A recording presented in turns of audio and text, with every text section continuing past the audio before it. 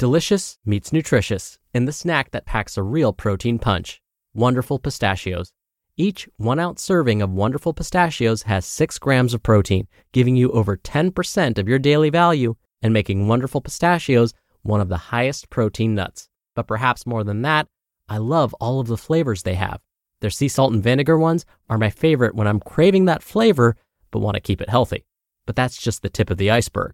Wonderful Pistachios come in a variety of flavors, like chili roasted, honey roasted, smoky barbecue, and jalapeno lime, perfect for enjoying with family and friends or taking them with you on the go. Whether you're a pistachio purist who loves cracking open every nut, or you prefer the convenience of no-shells pistachios, Wonderful Pistachios has got you covered. Grab Wonderful Pistachios and elevate your snacking game today. So fill up with a healthy snack when hunger strikes. Visit wonderfulpistachios.com to learn more. That's wonderfulpistachios.com. Mom deserves the best, and there's no better place to shop for Mother's Day than Whole Foods Market. They're your destination for unbeatable savings, from premium gifts to show-stopping flowers and irresistible desserts. Start by saving 33% with Prime on all body care and candles. Then get a 15-stem bunch of tulips for just $9.99 each with Prime. Round out Mom's menu with festive rosé, irresistible berry chantilly cake, and more special treats. Come celebrate Mother's Day at Whole Foods Market. This is Optimal Health Daily, episode 1109. 10, 3, 2, 1, 0. 5 numbers to remember for lulling yourself into a deep, restorative slumber without fancy biohacks or supplements. Part 1 by Hylke Reitsma with bengreenfieldfitness.com. And I'm Dr. Neil, your very own personal narrator. Happy Monday and a very happy Labor Day if you're in the U.S., and welcome to another edition of Optimal Health Daily, where I read some of the best blogs covering health and fitness, just like an audiobook, and with my commentary at the end. And we have 5 shows covering a bunch of different topics. Just search for Optimal Living Daily to find all of them. Today's post is a bit longer than what I typically narrate, so I'll read the first half today, and then as usual, finish it up for you tomorrow. So with that, let's get right to it as we optimize your life. 10, 3, 2, 1, 0. 5 numbers to remember for lulling yourself into a deep, restorative slumber without fancy biohacks or supplements. Part 1 by Hylke Reitsma with bengreenfieldfitness.com. One of the biggest contributors to overall health has little to do with how well you adhere to eating every color in the rainbow of organic produce, how many acres of pasture the meat you eat has roamed on, how dedicated you are to your fitness regimen, how many steps you take throughout a day, the number of hours you don't spend sitting at your desk, or even the amount of time you spend practicing gratitude. Yes, all of those factors are indeed important components of a well-rounded approach to optimal health and wellness. But everything I just mentioned could amount to diddly squat if you are not consistently getting, you guessed it, restorative, deep sleep. Sleep deprivation has been linked to obesity, diabetes, glucose intolerance, anxiety, cardiovascular morbidity, disease mortality, increased alcohol usage, and even the explosion of the Challenger space shuttle back in 1986. But you probably don't need a rocket scientist or a rocket explosion to tell you this, because we've all experienced the effects that a night spent tossing and turning can have on athletic performance, overall mood, and cognition. While there's no shortage of supplements or devices that you can use to coax your body into falling asleep faster or to increase your deep sleep, today's article, a guest post by Hylke Reitsma of Biohackopedia, is going to focus on 5 simple tenets of sleep hygiene that should serve as the foundation to just about anybody's sleep protocol. I briefly mentioned this 10-3-2-1-0 sleep rule in my Minimalist Sleep Tips post, but now it's time to dig into even more detail. The 10-3-2-1-0 sleep rule. As explained by productivity and success transformation coach Craig Ballantyne, and also used by the world's leading high-performance coach Brendan Burchard in his slightly stripped-down version, the 3-2-1-0 sleep rule provides exactly what you need if you're having trouble sleeping. It's a practical, easy-to-follow guide that requires no fancy biohacking devices, supplements, or guesswork. See, when it comes to navigating your way around sleep issues, simplicity is key, and it doesn't get much more simple than this routine, which can be summarized as follows. 10. The hours prior to sleep in which you will not drink caffeine. 3. The hours prior to sleep in which you will not eat or drink anything other than water. 2. The hours prior to sleep in which you will not work. 1. The hours prior to sleep in which you will not be exposed to screens. And 0. The number of times you hit the snooze button. As practical as this 10-3-2-1-0 sleep rule may seem, any proper guideline should be backed by solid scientific evidence for its claims to be taken seriously and for the advice to stand the test of time. Let's do just that and delve right into the meaty science behind each of these numbers. 10. The hours prior to sleep in which you will not drink caffeine. As Dr. Olli Soviarvi, MD, warned in Step 5 of his article, Deep Sleep Decoded, Everything You Need to Know to Increase Your Deep Sleep Percentages, sleep-disturbing substances include more than just coffee. Certain teas, guarana, yerba mate, and yes, even decaf coffee all contain caffeine. There is an abundance of research that shows caffeine intake, even several hours before bedtime, can affect the quality of your sleep. Nearly 70% of people consume coffee in the evening, despite growing evidence that consuming 200 milligrams of caffeine as much as 6 hours prior to sleep can result in a loss of up to 1 hour of sleep. Caffeine negatively affects sleep stages 3 and 4, which are considered deep sleep stages, through its blocking of a sleep hormone called adenosine. But it also increases sleep latency, the time it takes you to fall asleep. Luckily, the effects on REM sleep appear to be milder. So, what cutoff time should you be aiming for? While a 10-hour window is plenty for most people, individual susceptibility also needs to be added into the equation, as caffeine sensitivity varies from person to person based on genes, age, and personal experiences.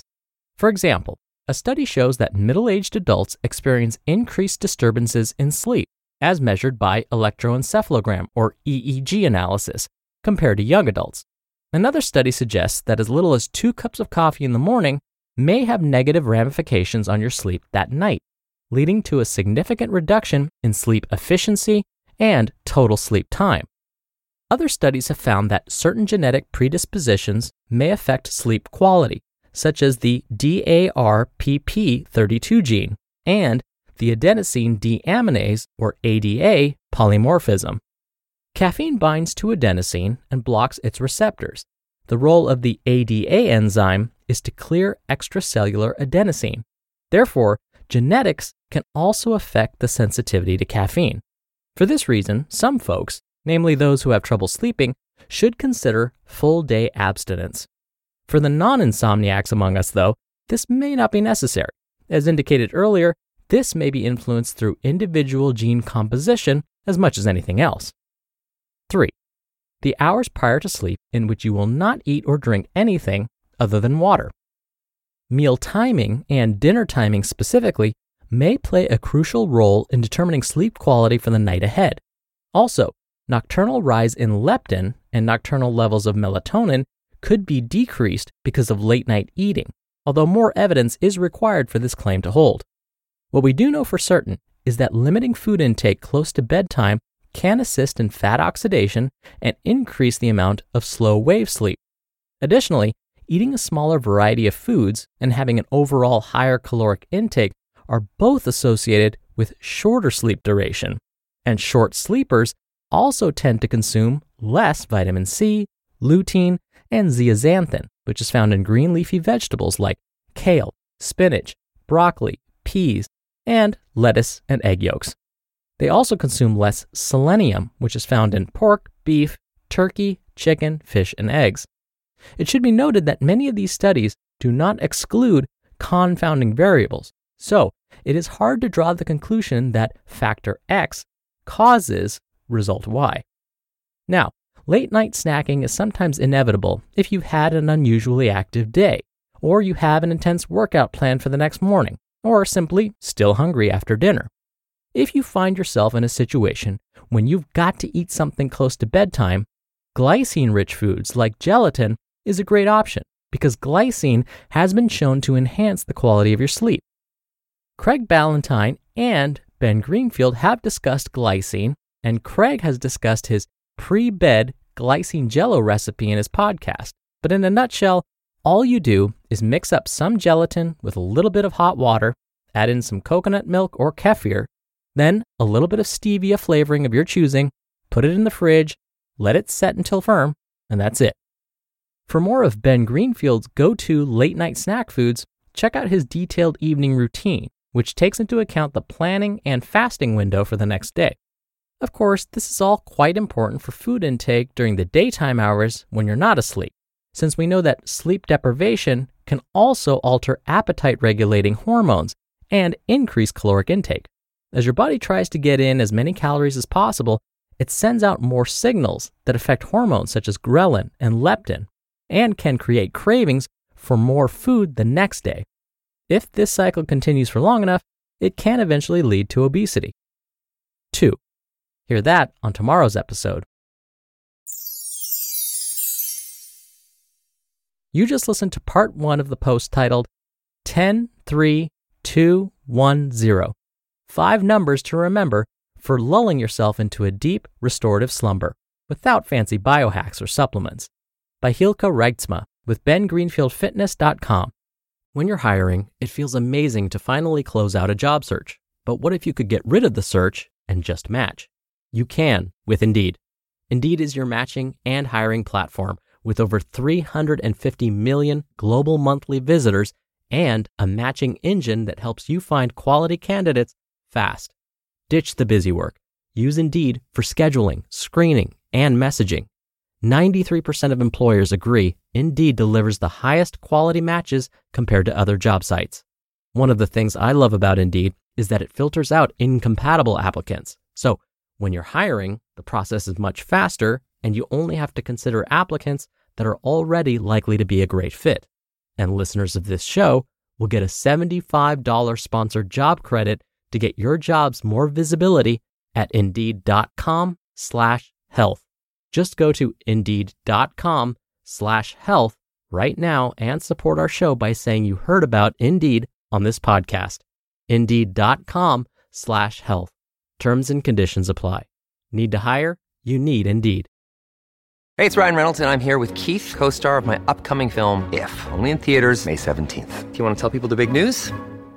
All right, I'll do it. Sign up now and you'll get unlimited for $15 a month and 6 months of Paramount Plus Essential Plan on us. MintMobile.com/switch. Upfront payment of $45 equivalent to $15 per month. Unlimited over 40 gigabytes per month. Face lower speeds. Videos at 480p. Active Mint customers by 531.24 get 6 months of Paramount Plus Essential Plan. Auto renews after 6 months. Offer ends May 31st, 2024. Separate Paramount Plus registration required. Terms and conditions apply if rated PG. Dr. Neil here for my commentary. I so appreciate that Hylke backed up these claims with published studies. So thank you, Hylke, for providing this evidence. Hylke also mentions something really important. Just because you haven't been following these recommendations in the past doesn't mean that they caused you to have poor sleep or get a chronic condition. Instead, they may have increased your risk. But as Hylke said, without looking at other lifestyle behaviors, we really can't know for sure. So what should we do? Should we just ignore this advice because we really don't know if this is going to help us or harm us? Well, we can give one of these recommendations that were discussed a try and see if it helps, especially if it's not going to cause you any harm. If it can only help you, it's worth a shot. For me, I absolutely love my coffee. I love the smell, the taste, the warmth of the mug in my hands. I love everything about it. But I know that if I have a cup of coffee after 12 p.m., I will not be able to fall asleep come bedtime. I just so happen to be sensitive to the effects of caffeine. So I make sure that all of my coffee drinking is done before noon every day. Now, could this all be in my head? Or said another way, could this just be a placebo effect? If I think coffee is going to keep me up, it will. Yeah, absolutely. But I know that quality sleep is more important to me than an afternoon cup of coffee. So I'm willing to part with something I love, coffee, for something I love even more, a really good night's sleep. So cutting back on my coffee is only going to help. So to me, it's well worth it. All right, that'll do it for today. Thank you for listening every day. I hope you're having a wonderful holiday if you're in the US, and I'll be back here tomorrow to finish up this post. So I'll see you there where your optimal life awaits.